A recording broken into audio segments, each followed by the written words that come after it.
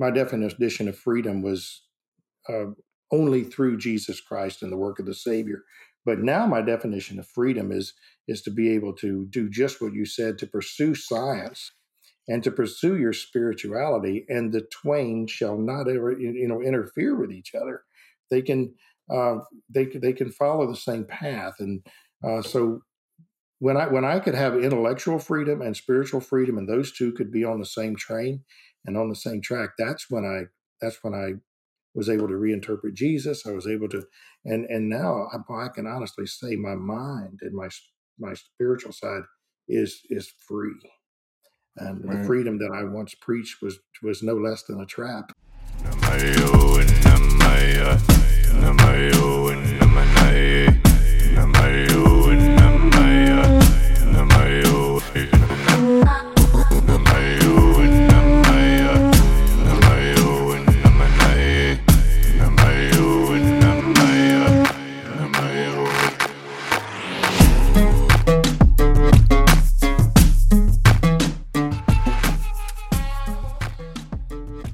All right. So Mike and I met a few years ago, I guess probably around 5 years ago now. And I feel like just kind of immediately recognized each other. We both grew up as river rats, running up and down the Pearl River in a beautiful area of Louisiana called the Honey Island Swamp, living that real swamp life, catching catfish, exploring, and just enjoying the beautiful freedom of Louisiana nature. And Mike, I got to give it to you, dude. You are definitely one of the most interesting people that I know. You've been all over the world and have a really unique body of life experiences that's given you a really wide lens of viewership of the human experience. And the insights that you've gathered along the way have clearly also shaped you into being one of the kindest people that I know, with a huge heart and a genuine desire to help people and serve the collective. You and I have now sat in numerous ceremonies together and explored the cosmic consciousness. And here we are sitting down for a bit to dig into your really interesting story of becoming and unbecoming a Christian pastor, the deconstruction and the evolution of those belief systems and what comes along with that. And before we get started, I'm just going to make a quick disclaimer. We are not denigrating Christianity or religion whatsoever in this conversation. Clearly, for some people, organized religions are the perfect path to coming to know the self and feeling connected to God. And for others, they're not. And personally, one of my only deep qualms is when a religion claims to be the only way or the right way, especially with eternal consequences if you question that. Because, and honestly, whether or not this is even intentional or not doesn't matter, but because that leverages the deepest possible fear to control and manipulate people into not even attempting to use logic or discernment. In other words, to be scared of even seeking truth outside of what's typically a single doctrine.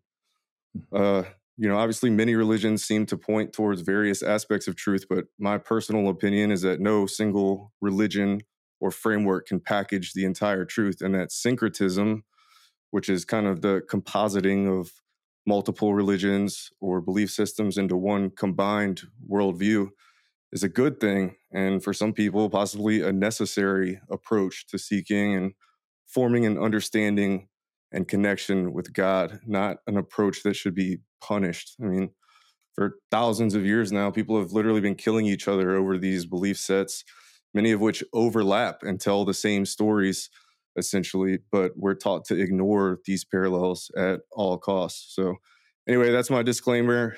This conversation is about Mike's personal journey and is obviously not intended to be a shot at any particular belief system. So we're going to move on. Mike, man, Hey, glad to sit down with you, dude. I feel happy like it's Mardi been a Gras. while. Yeah, you as well. Yeah, it's Mardi Gras Yeah, down here in the New Orleans area. So, man, I feel like I haven't seen you in a while. You all right? I'm fantastic. I'm having a lot of fun in my old age. I I know really you am. are, man. I know you Uh, are. So before we kind of dive into your story, I guess the first place to start is before you went to Bible school. I know you left home at 13. I'd like to yes. start there and to just kind of see how you originally got involved with Christianity. I don't know whether or not you were or your family was Christian before you personally found Christianity?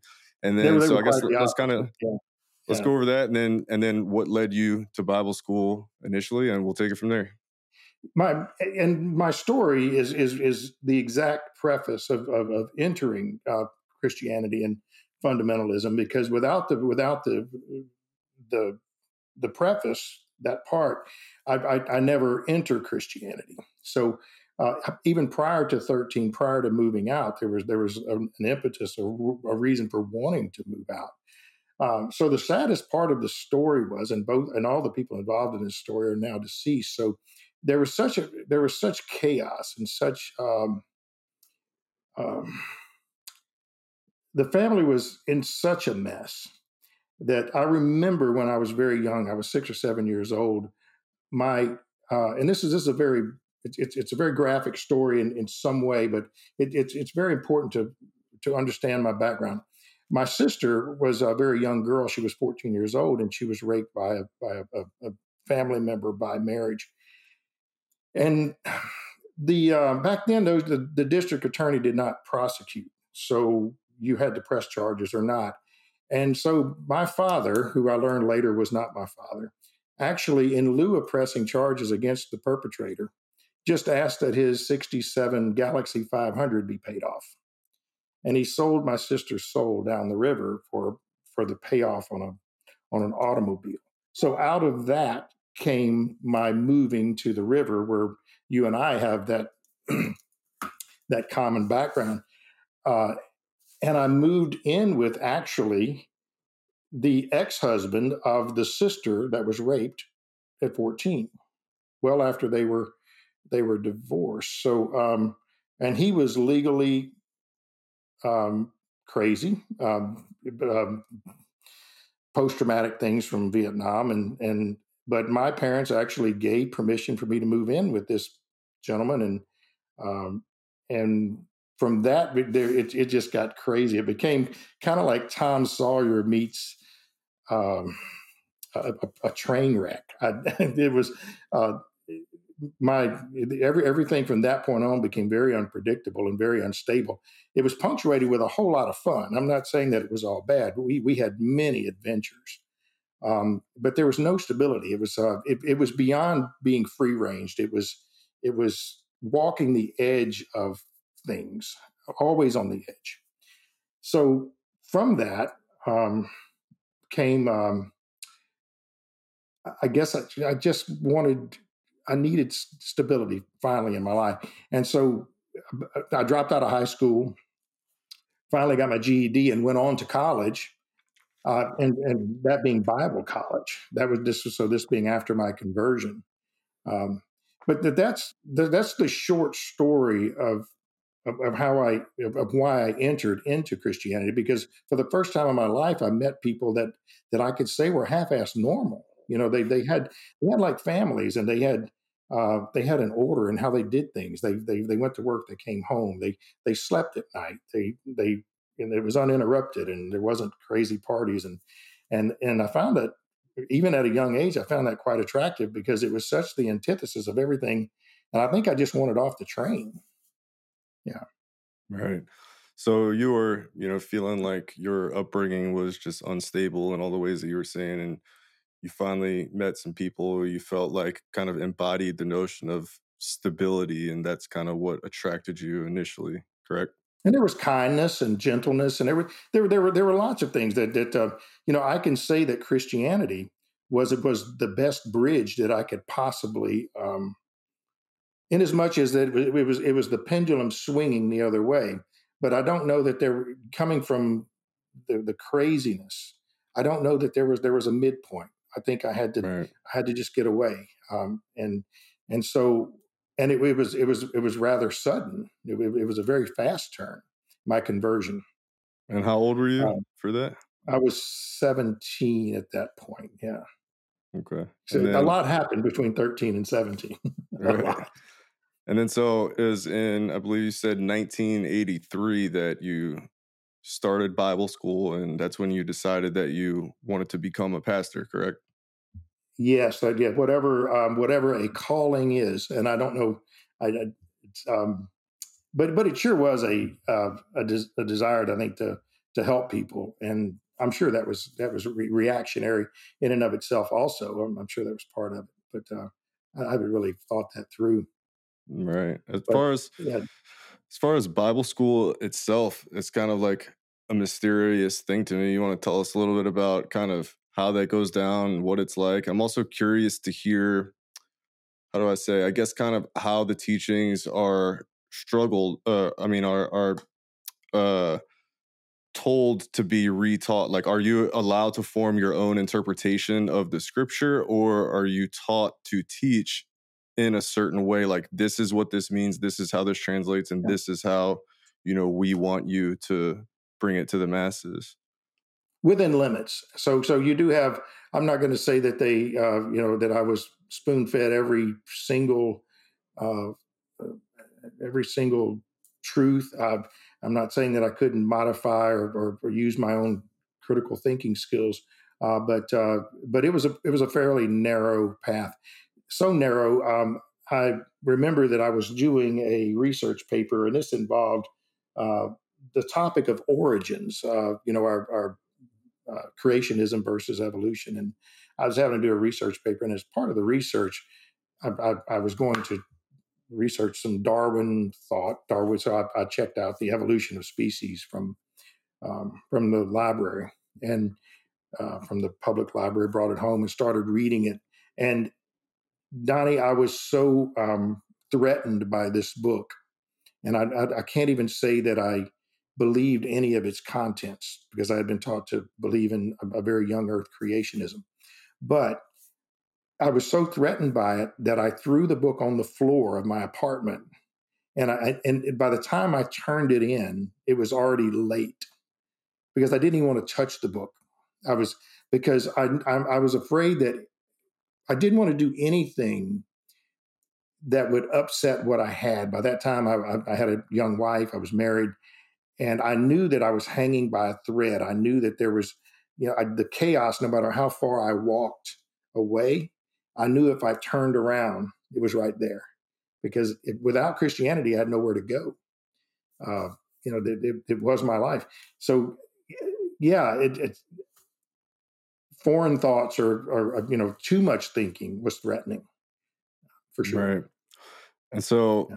tell us a little bit about how Bible school, like when you start that, what does it kind of entail? Like it's pretty much a regular kind of college experience. Obviously not regular per se, but is that kind of, it's a curriculum that's laid out and you're training to become a pastor by studying scripture and writing and all that kind of stuff?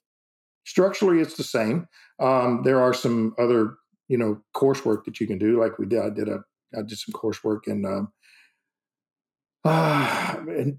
death counseling and things like that. Doing kind of like hospice work in a religious version. So I got to do a lot of verbatims and interviews with people that were dying. That was an interesting Mm, course. I learned a lot from that.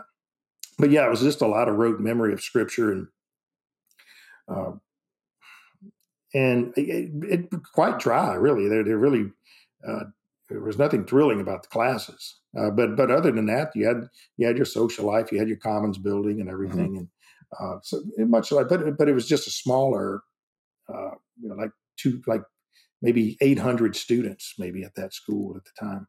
Right. I'm curious, just like side question, kind of if any part of the curriculum entails any kind of like study of human psychology or like concepts that would align with like neurolinguistic programming and stuff like that. Like, are y'all, are they teaching like ways to really get through to people through in sermon and whatnot?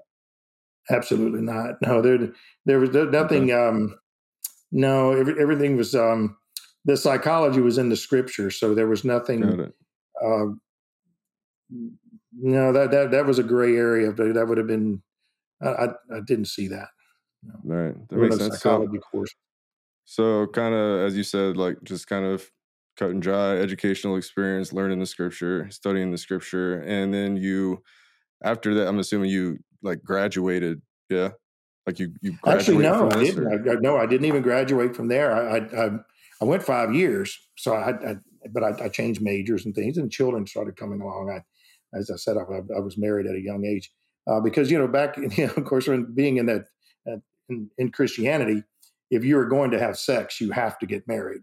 So that it drives a lot of very I guess we'll call them premature marriages. Perhaps the courting period is out of guilt and a Right. distrust for what you may do. You get married quickly, and, and yeah, Yeah, that makes a sense. lot of So, young brides at Bible college. right. So, at this point in your life, I'm assuming you're kind of like young 20s ish or mid 20s. Yeah, well, actually, I was at that point. I was actually 18, 19. I was Oh, because wow. Okay. I went to college actually before I was supposed to graduate from high school. I started like a Oh, semester gotcha. early because I Okay. because I got my GED and yeah. So, at this point in your path, like Christianity is the lens that you firmly saw the world through. The only lens, and Right. it was all encompassing. It was there was everything ran through that filter. Right, which is how the lens of belief works and colors our perceptions, and Yes. how every aspect of our perception is colored by these types of beliefs. It's I find it to be so interesting, all the new research coming out about beliefs affecting epigenetic expression, et cetera, which we'll get to in a little bit. But I want to hear more first about your experience being a pastor. So after you became a pastor for 5 years, yeah. Yes, and it worked well with younger people because we had a very open church in the sense that there was a lot of communication, and there was even like during the service there was some uh, sort of indigenous kind of an organic experience even in that where there was even group participation. Oftentimes we tried everything we could to keep an open church model, and it was a little off the beaten path because there's nothing about me that's ever been able to be conventional. In anything I did there or now, I've always when I started pastoring, I bucked convention, and then eventually I had to step down because there was just too much from the church denominational structure. There was too much pushback for the changes we were making, and so after 5 years, I said, "Look, guys, you can have it."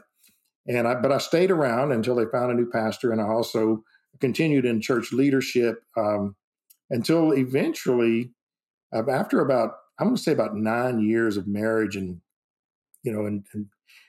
there was I noticed that I was beginning to hold back water.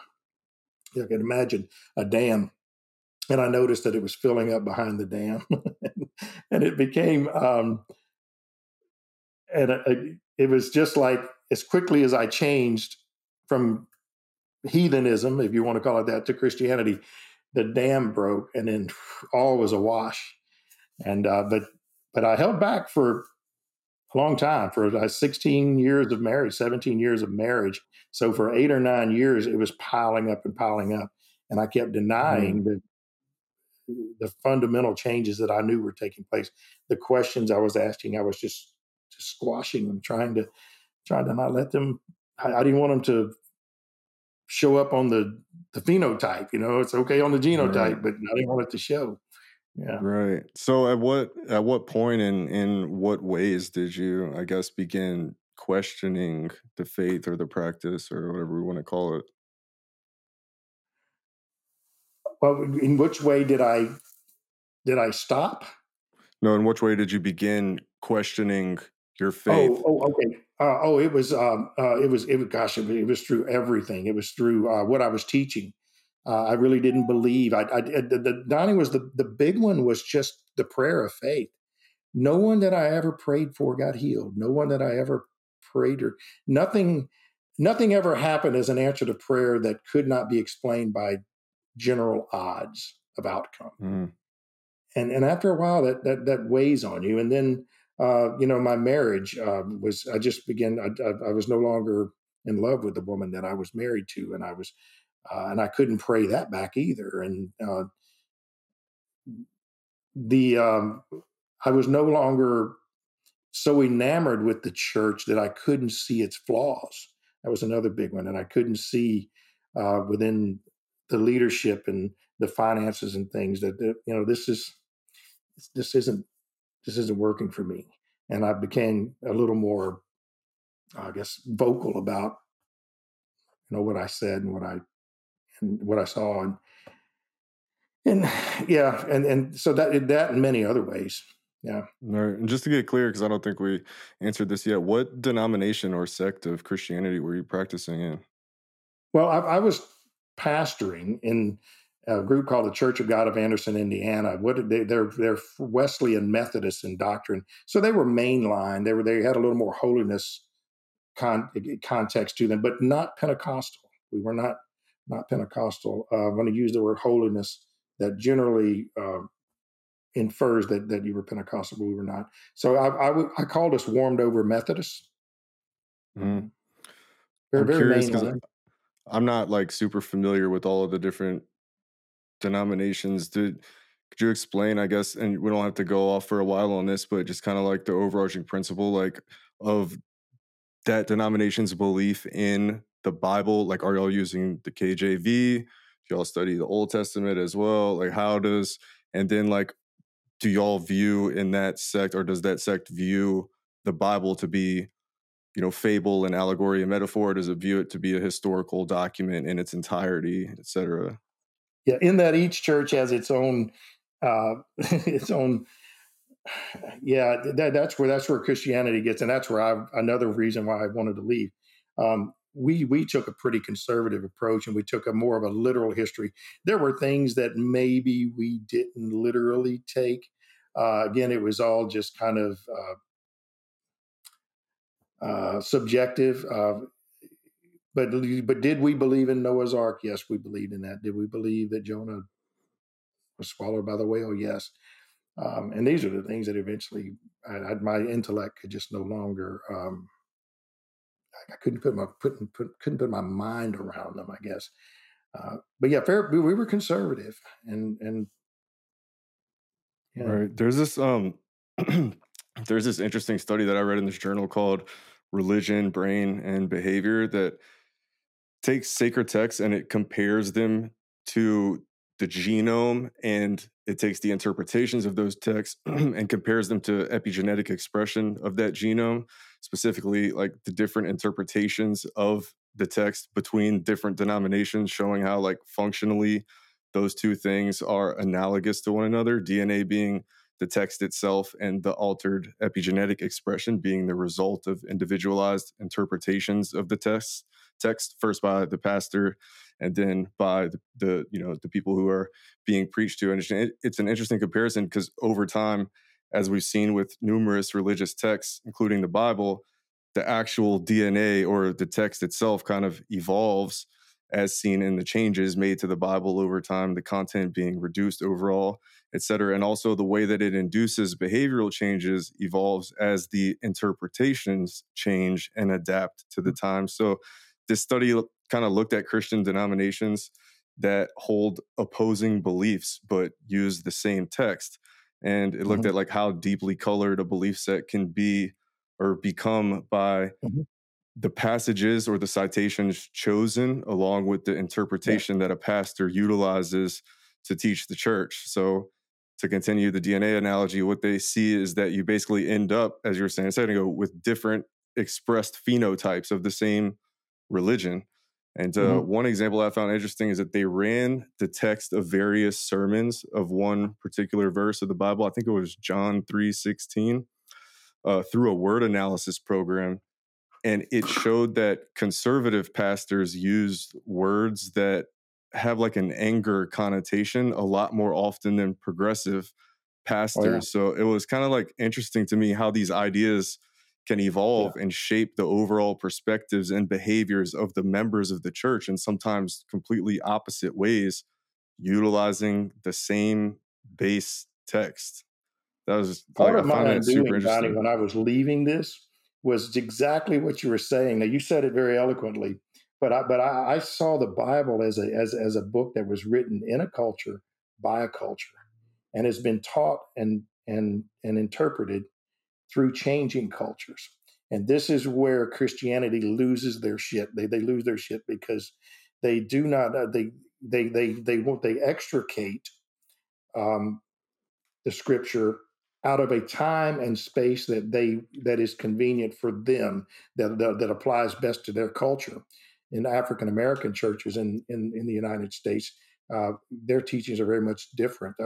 In churches that border Catholicism more so are very different than Southern Baptists. And but when we forget that the Bible was a book that was written in a culture, and we try to pull those truths and those things forward, it's a real clumsy fit. And to say it best, and you're really forcing a square peg into a round hole. And Yeah. that was another one of my undoing scenarios. That yeah, Right. but yeah, I like what you Yeah. said. It makes sense. Yeah. Yeah. Exactly. So I guess whenever you personally came to the point where you began questioning your faith, obviously because of the way that these things are organized and just because of the precise manner in which they're embedded into our culture from such a young age, and just because of the Orthodox organization itself, you, as you said, have to withhold your doubt and feel like you have to hold that in and not be able to openly express to anybody. So how long were you kind of in that state, and then how did you go about moving on and choosing to walk a different path, and whether As long as were I could hold in the guilt. right. That's about how long it was. And because any departure um, from the most conservative interpretation of Scripture uh, will make you feel guilty, because you all of a sudden you feel like you're upsetting God, you're upsetting the denomination, you're upsetting your change. Change is not. It's not. I'm not saying it's not tolerated, but I'm saying it's a difficult path to take. Shame and guilt are kind of built into the system. Right. We don't talk about that very much because Jesus is the apparently the all-encompassing savior, and he relieves and takes away the guilt and the shame, but there's still guilt and shame built into the system, into the denominational structure, and we failed to notice that. And so I held on to as long as I could, and eventually I said, you know what, I just and that's when the dam broke. Yeah. Right. And then so at that point, you just, how did that kind of process go for you? And what was Oh the, gosh, it was terrible. I left a wife and 4 children. it was. uh, I literally left a wife and 4 children. Because they were going to stay in the system, or in the group, and I didn't leave my office as father. I continued to be the father of my children. I didn't leave the office, but I sure left the the premises. But I did abdicate my position as husband, and never returned to it. So it was a mess, in a lot of ways. It was amicable with my wife, and we were very adult in how and we didn't, we said nice things to each other in front of the children, and uh, I'm a firm believer that sometimes divorce is what needs to happen. We just need to do it as adults, and I give commendation to my first wife, because she is very adult, and she's a very fine woman, and we're friends still to this day. But that's what happened. Yeah, I right. walked away with just my business and left everything else behind. But yeah, let me. So while we're on the subject of marriage, let me talk about the second marriage. So there were two, and the two became three. But so my second marriage was. It was born and still in the context of Christianity, but it could not be sustained in the context of Christianity. I had a very passionate, wonderful marriage for 2.5 years with these interruptions of so when some women can grow up in the in such a way in the way they were raised in their family that shame becomes their it becomes very easy to carry shame and to and my second wife, the whole church was still praying that I would return to the wife of my youth. No, they wouldn't let go. They wouldn't let go. They just kept pulling from the grave and praying. And so as long as we were within the church, people would drop lines to say, we're still praying that he returns to his wife and all this stuff. And she eventually just couldn't handle it. She said, you know what, your kids need you more than I need a husband, and I can't do this anymore. I can't bear up. Fast forward 17 years later, we're married again. But 5 years ago, we met and we found out, I didn't know that she had been down this pathway of mysticism and studying the perennial truths but became very open-minded about spiritual things because we never talked about spiritual things. We maintained a friendship, but we never talked about spiritual things. And so now I've had the best 5 years of my life, Donnie, and I say that without any qualification, literally the best 5 years of my life, the best marriage I've had to a wonderful, wonderful lady with full capacity to be a wonderful wife, all because we are not in the confines of Christianity. And when I say that, it blows the minds of evangelicals. Mm, They cannot wrap their head around it. And it's absolutely true.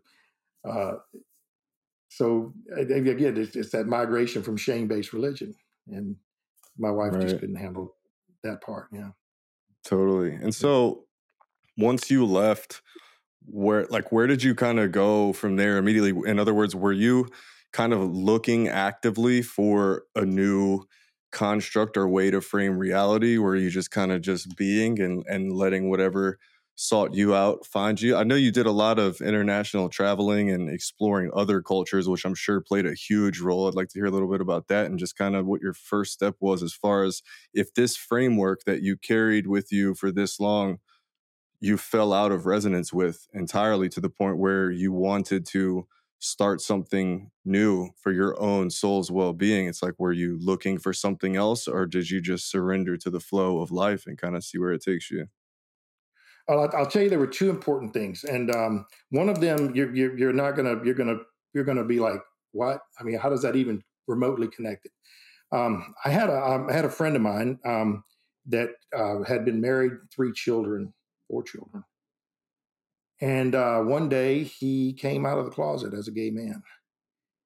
And when he took me to the side, I guess knowing that I'd been a pastor, I guess he thought maybe because I was his first non-family member. Matter of fact, even before his dad and mom knew, I knew. Uh, Invited me over for dinner one night, but he had to get it off his chest. And the words that he used to explain his his departure from being a married man with three or four children to becoming a gay man, it was the same semantics, the same words that I used coming out of Christianity. It was I understood that the stresses were the same. It's a complete departure from everything that you've been, everything that you've done, your whole persona for all of your life, and you're entering into something that is just the complete antithesis of all of that. The stresses are tremendous, and I felt, and then I also learned through that being well, there were ethical things that opened my mind too about being accepting and loving of the gay community, and that became sort of something became near and dear to my heart. Was and all the time this was also developing in Sandra's life too, a relationship and a real tenderness toward the gay community, because I think she was feeling the same thing I was. She had come out also, come out of Christianity. I think she felt very much the same way. And then the other thing was travel, because there are innate prejudices that being a white male from Monroe, Louisiana, and I make the joke that I think I lived in every trailer park in North Louisiana, uh, but I was born of a culture, and this culture did not allow Arabs or people from Middle Eastern people. I was kind of had a little timidness about it, and I thought I was a pretty open minded guy, but I finally went to the Middle East, and that was mind blowing. I felt at home, and I'll tell you this story, Donnie. So I did my DNA, and most people, Caucasian people in America, have less than 1% sub-Saharan African in their DNA. I do not. I had, through my travels in the Middle East, I developed a fetish for Pakistani music and Middle Eastern music. I don't speak a word of, of Arabic, but felt at home in the Middle East, loved the music. Guess where less than 1% of my DNA is from? It's from Pakistan. Nice. So, and I found that out after I had a fetish for the music. So it made no contribution to my choices. And we have talked many times about the possibility that the 90% of DNA that is not used for protein construction and, for use of the body, could store memories, especially artistic and traumatic ones. Mm. And so I do not doubt that there's memories stored on my DNA. And so traveling opened up all of that. That was the segue, and it was a process. It was layered. I think travel was probably the final peg in that, though. That really opened my mind up. And part of that was, Donnie, was I met these young men in Oman. I got fairly close to a couple of the guys there that in the public places and things. And the thought occurred to me, it's like, man, these guys they're not going to hear about Jesus, and their fate, if I believe what I used to believe, which by that time I no longer did, but their fate is sealed. Their eternity is going to be far different than the lucky Americans that get to hear the gospel, and so they're damned to hell. And all I saw was beautiful people with beautiful eyes, and they were kind and they were hospitable. And I said, no, that's good. That's not the God I serve, or God I want to be Right. part of. Yeah, it was Right. interesting. That's one of the wildest aspects of organized religion to me is the factor of there's us and there's other, and there's no middle ground. It's all or nothing. What we know to be true, Yeah. we know it to be true. It's not an opinion. We believe, we have faith, and therefore we're going to have a spot in eternal paradise. And anybody who does not, this is the part that fucks me up. Anybody who does not believe this thing Mm-hmm. is their souls will eternally suffer in a hellfire or whatever other Yeah. comparison any other cultural lens uses. And obviously, it's not just Christianity that carries this form of fear Mm. inducing programming and belief of consequence without faith, right? And like I was saying on a previous episode I did with Jim McCarty of the Law of One, is that the Law of One material describes faith in an entirely different way and makes the specific annotation that faith should not be equated with believing something without proof whatsoever. And I said this before, but rather that it's an attitude that all is well and all will be well and all is happening as it should, which fundamentally is no different than a Christian saying, well, we trust in God's plan. It's the same thing, but there's an added caveat with the organizational structure to add the fear of eternal consequences that totally transforms a thing into something that it doesn't have to be. So I I see what you're saying, and because I've never like fully, I was born into a Catholic family, but I never like fully embodied that or resonated with it. So I can't like, I guess I don't have the experience of looking at somebody and feeling that way. So you're saying that when you were within that belief structure, that when you saw these people prior to all of this, that's how you would have felt about Oh, yeah, witnessing yeah, people yeah, from yeah. these They were other going to cultures. hell, and it even came back on me as a pastor, because there was this thing that we were taught in Bible school: if we don't get out and share the word, then their blood is kind of on our hands. Now, they didn't literally say that, but if we don't go out and share the gospel, well, then we're we're the vehicle for them going to hell, and then you felt guilty for not out there knocking on doors and you know passing out religious tracts and things. It was a shit show. It really was. Um, Wow.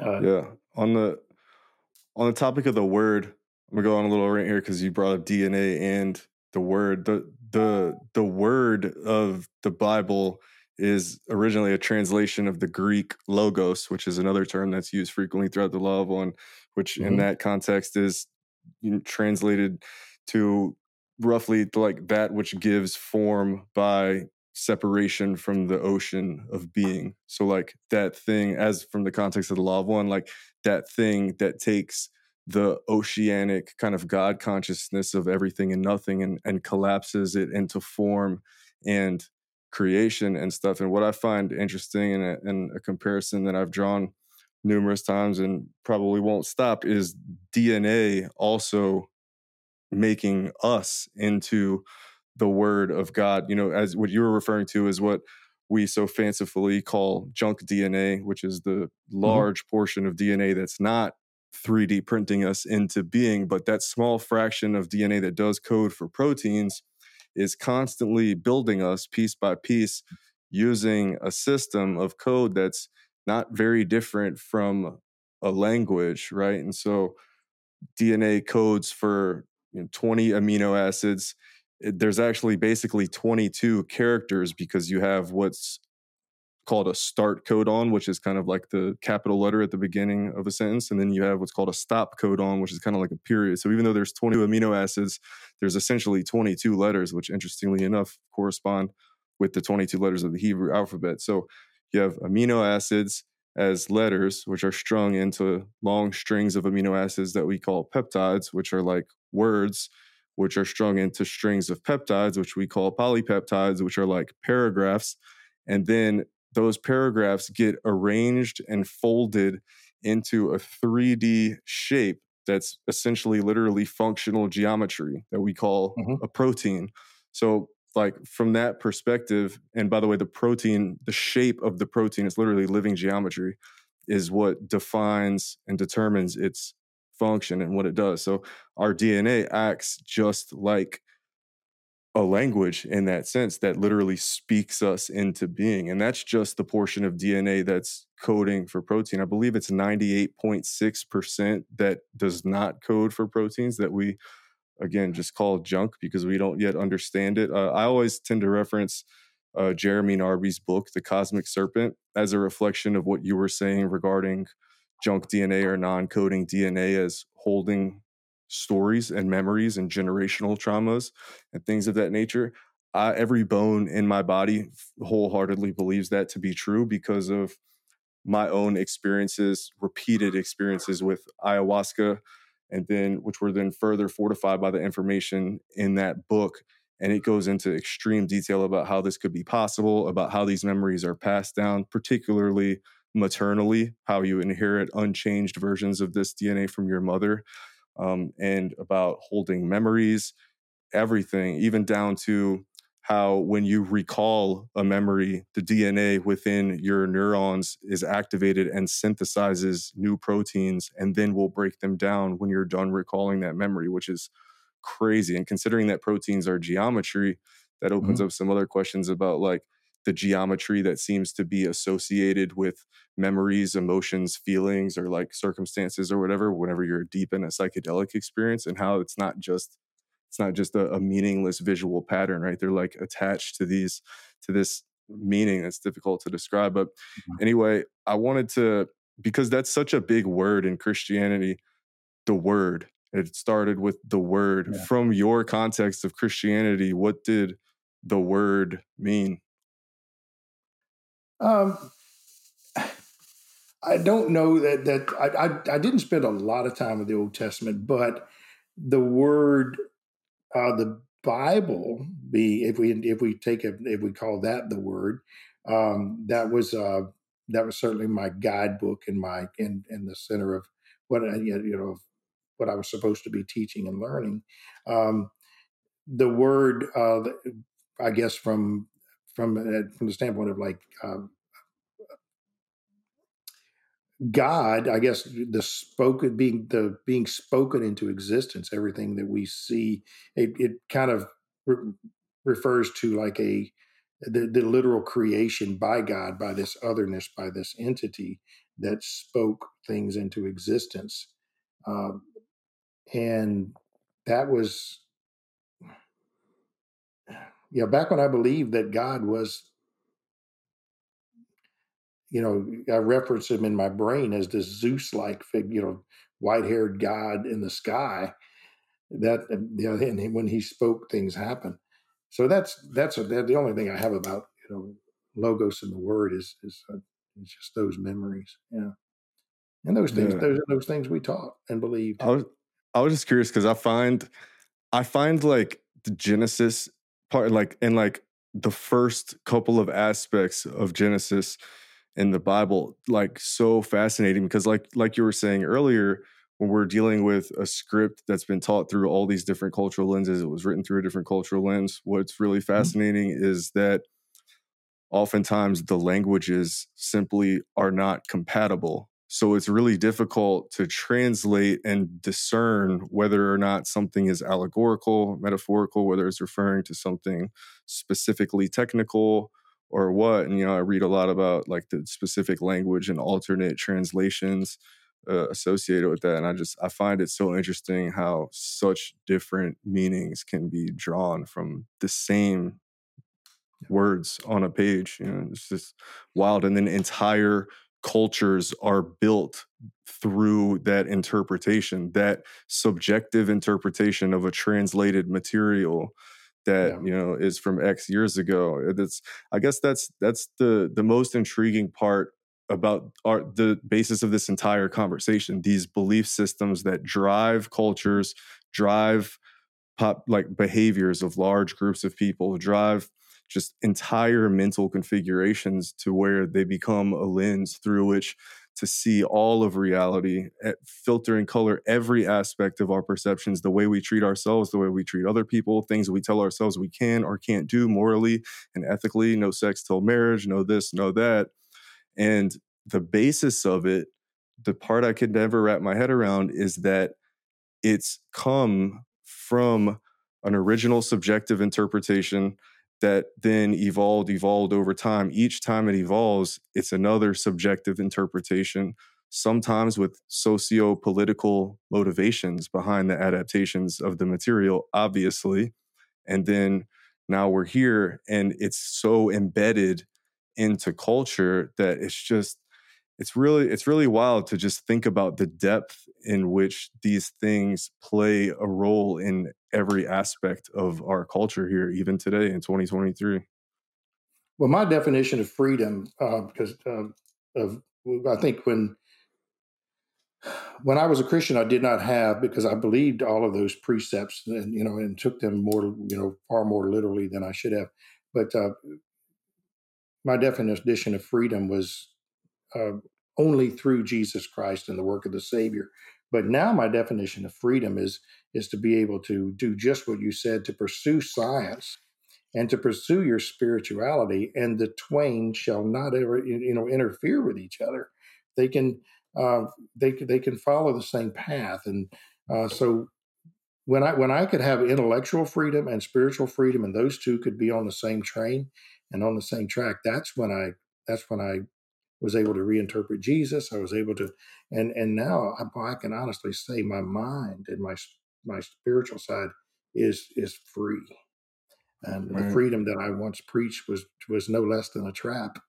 Um, Right. You've been the like that since I institutional met trap. you. Been like that since I met you, dude. You just seem like such the freest, most just genuinely curious soul who's always down to have some fun, but also down to have a deep discussion about life in the middle of lunch or whatever. You don't care when it is. It's always been so fun to share space with you. And you've always encapsulated that energy in a super genuine way. That's why, like I was saying when we started, one of the most interesting people, because the story of how you got to this just state of being, and you're just like such a kind dude. Like I said, your heart's so huge, and you're always seeking to help everybody, and just the path that led you here is unorthodox in and of itself, obviously. And so I just, that's why I'm just like kind of picking your brain today, because I just really am curious about all of the nuances of, I'm so fascinated with belief itself. Anybody who's familiar with the work of Dr. Bruce Lipton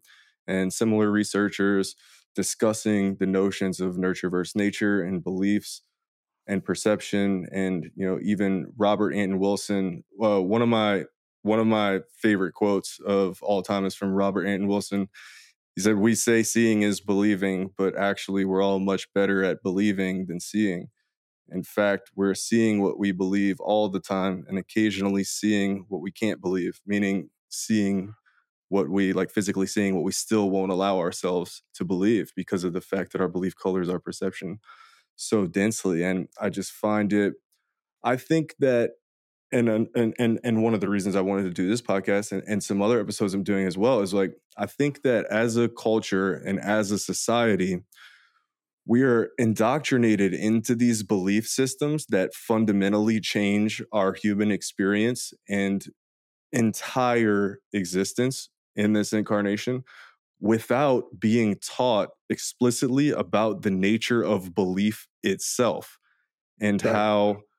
how belief affects perception, and how the system in your brain, which is called top-down signal modulation, your neocortex, in real time determines what your thalamocortical area, your thalamus, which is represented by the eye of Horus, is going to filter out of your sensory data. So your beliefs color what your brain ultimately considers to be noise versus signal.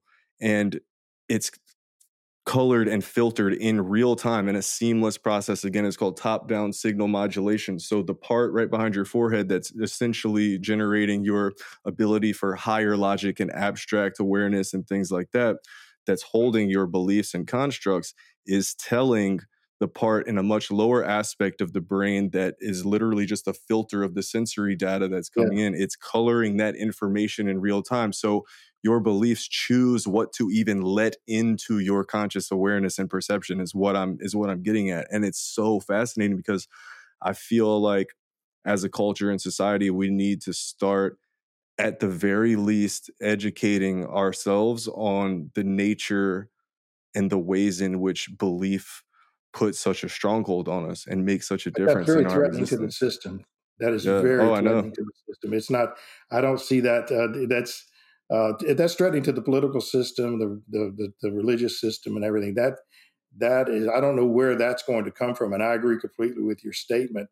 But that promotes far too much intellectual freedom, and that's not what our country runs on, No doubt. And I mean, unfortunately. it's not, it's not what some of the principles or facets of organized religion as a whole run on either, obviously. And I mean, like I was saying, it's so hard to know the truth of the ways in which these things like Christianity and other religions have evolved in just the last 2,000 years, because of the very clear political motivations in some of the doctrine changes, when people are conquering empires worth of land. And it's a lot easier to, fearfully induce the same belief of the afterlife when you can control. I was reading a paper talking about how it was perceived to be much easier to control larger groups, larger populations of people, when everybody's on the same page about the afterlife, because back in these days,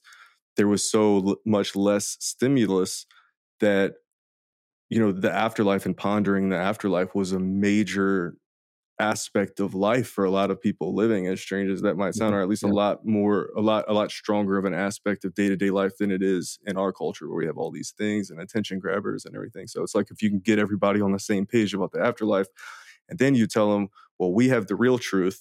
You have the fake truth. If you don't start believing this real truth I got back here, your soul's going to burn forever. And then, that modulates the doctrine, and then that bleeds into future generations where we don't necessarily need that level of control. It's just such a strange thing. But ultimately, I guess I'm just getting back to my main point about understanding the nature of belief itself as being like so important. So I wanted to ask you here too, at what point your first psychedelic experience occurred, and kind of what role that played in your journey of building a new paradigm for yourself. Yeah, that was the fun part, Donnie. That's when things got really interesting. Um, um, one of my children, I won't say which one, came to me and said, "Dad, let's all do LSD as a family." And so I had been already considering the use of psychedelics. I'd already uh, turned my interest toward that, and I guess that I had shared that, um, but I didn't push the point. And so anyway, when my child came to me and said, "Let's do this," we all got together as a family and dropped acid, and it was a very life changing experience. It was incredibly eye opening. You know, I'm preaching to the choir with you, obviously, uh, but it just started me on a path of open mindedness, and a lot of boundaries were removed, and that's when I really started traveling more, and I really started understanding that this experience that I have that I call life, this thing that I'm kind of playing around in this body in this tent, and I'm playing this role as this human and everything.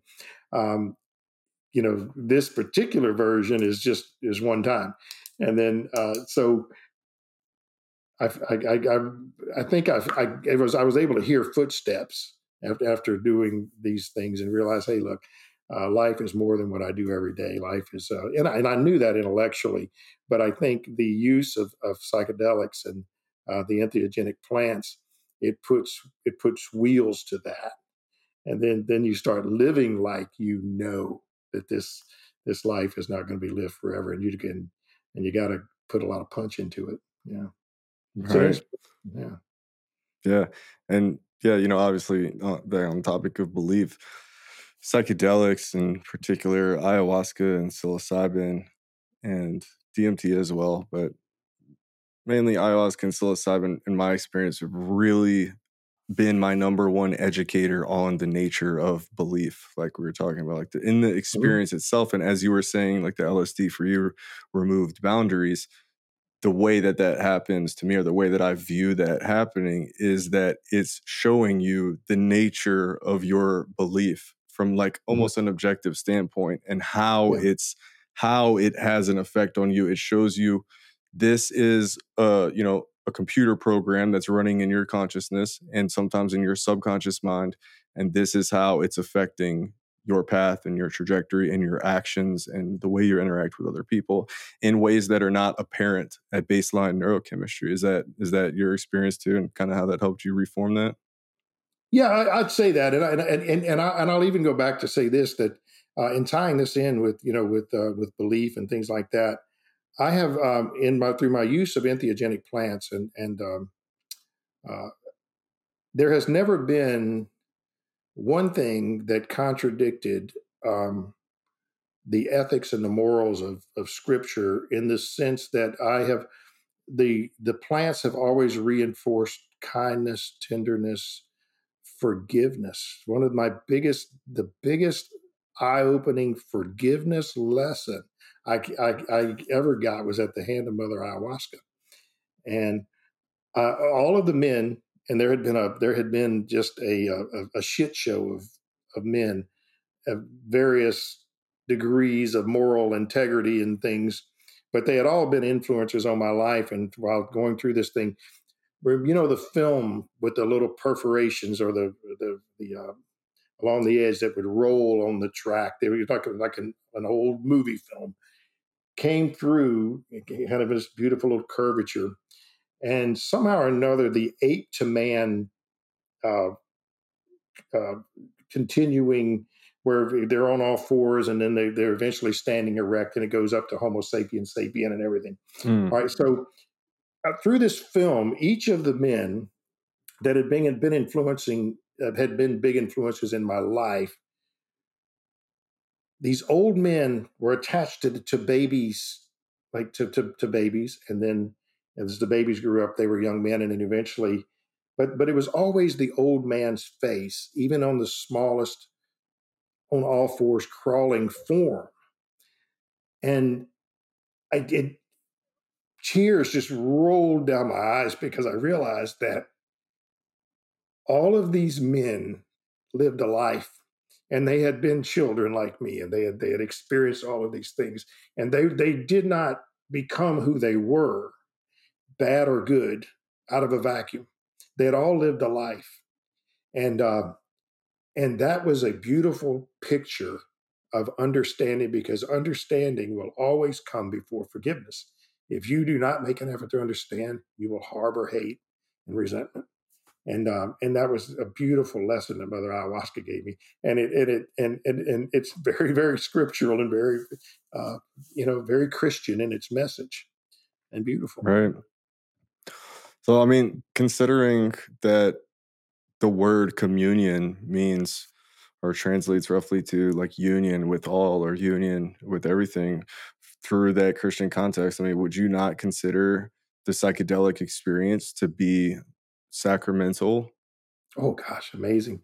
I tell it, I tell the naysayer or the skeptic that this is the most, if you want to use the word religion, it's the most religious thing I've ever done. It's the most spiritual thing I've ever done. There's I cannot extricate the plants from the spiritual. They're one and the same. I could never think of these things in a recreational sense. Right. They're that meaningful.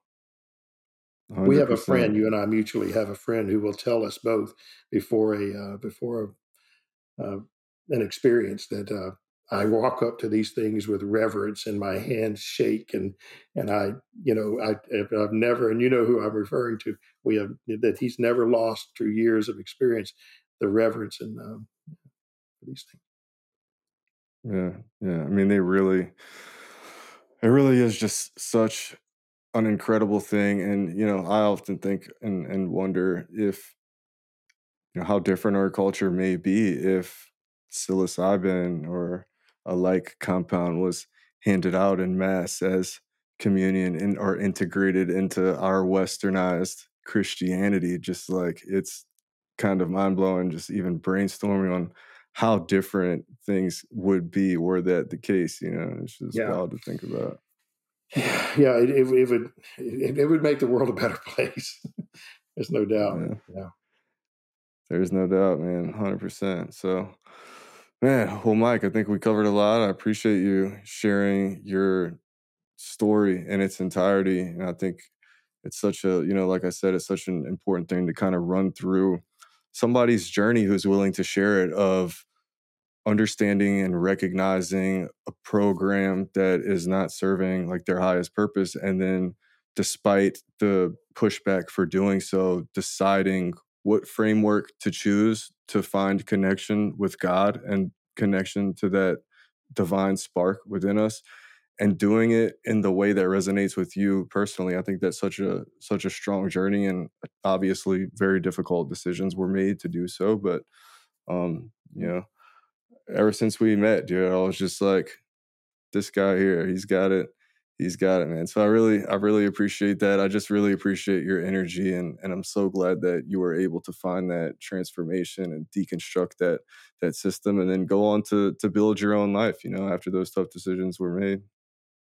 yeah. Been a long journey. I will say this in closing, Donnie, that I think I do have a lot of conversation with evangelicals that are uh, coming into this world, or they're having their barriers removed. They're thinking about it, and I always tell them that if there's something you know if there's questions. You just haven't voiced them yet. And so what I think this plant church gives them is it gives them uh, the freedom to say, okay, I can come to you and I can say, okay, these are my doubts, and they can unload them on me without and not only can they unload those doubts, they also have a pathway to a different life. So there are a lot of evangelicals that are just not, they just don't want to be evangelicals anymore, and they don't have to do any other thing, but they don't want to be that. Right. But some of them choose this path. But I've never seen, this is funny, I've seen evangelicals leave and become mystics, but I've never seen a mystic return and go back to go to be an evangelical. There it seems to be a one-way path. It definitely is a That's one-way path. 100% a one-way path, man. And I couldn't see it any other way either, because for the mystic per se traversing into that realm is making a conscious decision to disempower his own self or spirit, and in turn outsource, various aspects of life and well-being to an external force, while sacrificing even the potential of self-empowerment. okay. From my Mhm. perspective, that's one of the main things that Orthodox religions that personify the notion of God, it's one of their main side effects, is the feeling of lack of power within the self, and a helplessness, and the need to satisfy something external from them in order to receive blessings or answers to their prayers or whatever. And that is like hard coded into the organizational structures of the beliefs, is that self disempowerment. I think when one traverses into the, or out of that world and into the different spiritual practices, no matter whether they do it with plant medicines or psychedelics, or they go start studying Zen Buddhism or the Vedic Mhm. texts or Hinduism, what's common amongst a lot of these older mystical traditions and non-dual traditions is the notion of like Atman is Brahma, and like you are a facet of God, etc. And that provides a certain type of self-empowerment that when you can really tap into, this is what I talk about on a lot of other episodes of the podcast, is like really puts you in the driver's seat of your own life, Yeah. and every choice you make and every Yeah. consequence of those choices, you have no one to blame but yourself. And I Yeah. mean, Well said. Yeah. then there's other opposite ends of the spectrum, and what we might call the mystic or a spiritual path. Then you have someone who takes, because there's radicalism in any belief system that I've seen so far. So then you have somebody on the other polar end blaming Mercury retrograde for everything that goes wrong in their life too. And that's not that's kind of missing the Yeah. ball also, you know Yeah. what I'm saying? But Right. at the end of the Yeah. day, these, and that's why I'm such a huge fan of syncretism in general, because like I said in the beginning of this, it doesn't seem like any one system can totally package up the truth. It just, I don't think language works that way. I don't think our brains work that way. I think that a huge mechanism of forming understanding Mhm. is being able to hear the same thing articulated in a bunch of different ways, and that your brain can connect data points in a dimension that it otherwise has a difficult time or impossible time doing so, when it's the same thing said in one way and you're told to believe it in this way, interpret it in this way, etc. Whereas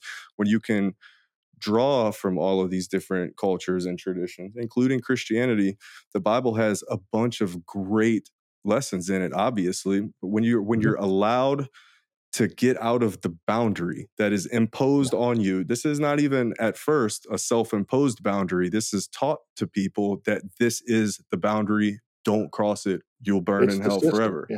Right. This is Mhm. right. So we're not even given the choice to look, if you want to go kind of gather some more information, if this doesn't feel in your soul like truth, if this doesn't resonate with your experience, Right. seek truth where you feel that you found truth. Wouldn't But that the be fucked up lovely? part, dude, wouldn't it? I mean, the fucked up part, that's the only fucked up part. That's the only fucked up part, is that that's not allowed. That's Right. it. Like, it wouldn't be nearly as fucked up if it was. So anyway, Yeah. but I've personally in my journey found that to be fundamentally the most important thing, is combining and drawing parallels from these different traditions giving myself the full freedom to find what is resonant in the core of my being and really feels like truth. And also carefully choosing my truth based on my direct subjective experience and Mhm. configuring it in such a way that it gives me a positive outlook on life and the world. And that's what cultivates the type of faith that I referenced earlier in this conversation, which is the understanding that all is well and as it should be. It's like I understand that I'm on this journey of evolution, and Yeah. there's no one system. Like truth Yeah. is also constantly evolving as it pertains It's to a one's dynamic system. individual Yeah. truth. Right. It's not an objective box. It's a very complex set of data interaction points combined with experiences and subjective perception and knowledge attained. And what's true today might not be true tomorrow. And that's Right. okay. Right. And so, Yeah. like an It's okay. individualized We can system of morph. exactly. Yeah. And that's just fucking not allowed sometimes in these orthodox systems. And again, man, I really appreciate hearing your story because the results of that transformation are evident. And again, like, I mean, I appreciate your willingness to come on a podcast and talk about it. Some people wouldn't be willing to do that even, and the results of your journey are just so evident and inspiring. And the only point of this conversation is just to inspire people to empower themselves, and if they're in the type of situation that you're describing that some of the people who you were talking to are, just know that, like, you have the power to redefine your own definition of spirituality, to redefine your own Right. definition of truth. And despite what you're told or indoctrinated with, you always can make the changes necessary to live a more resonant life and just kind of expand your worldview in ways that are probably previously unimaginable. So it's just really, really cool journey. Well, thank you, Donnie. I share this story one at a time. I have many opportunities, but I appreciate the bigger format, and I hope that it does well. I appreciate your time as well, brother. You're you're amazing in how you help and how you serve, and the kindness that you've shown to the community over the years, the generosity, and I'll point to that specifically, um, with your time and sacrament and materials and things. And yeah, thank you. Yeah. Thank you. All right, Mike. Thank you for doing this. Thank you, everybody, for listening, and appreciate y'all. Have a good one. Bye. Namayo, Namaya, Namayo.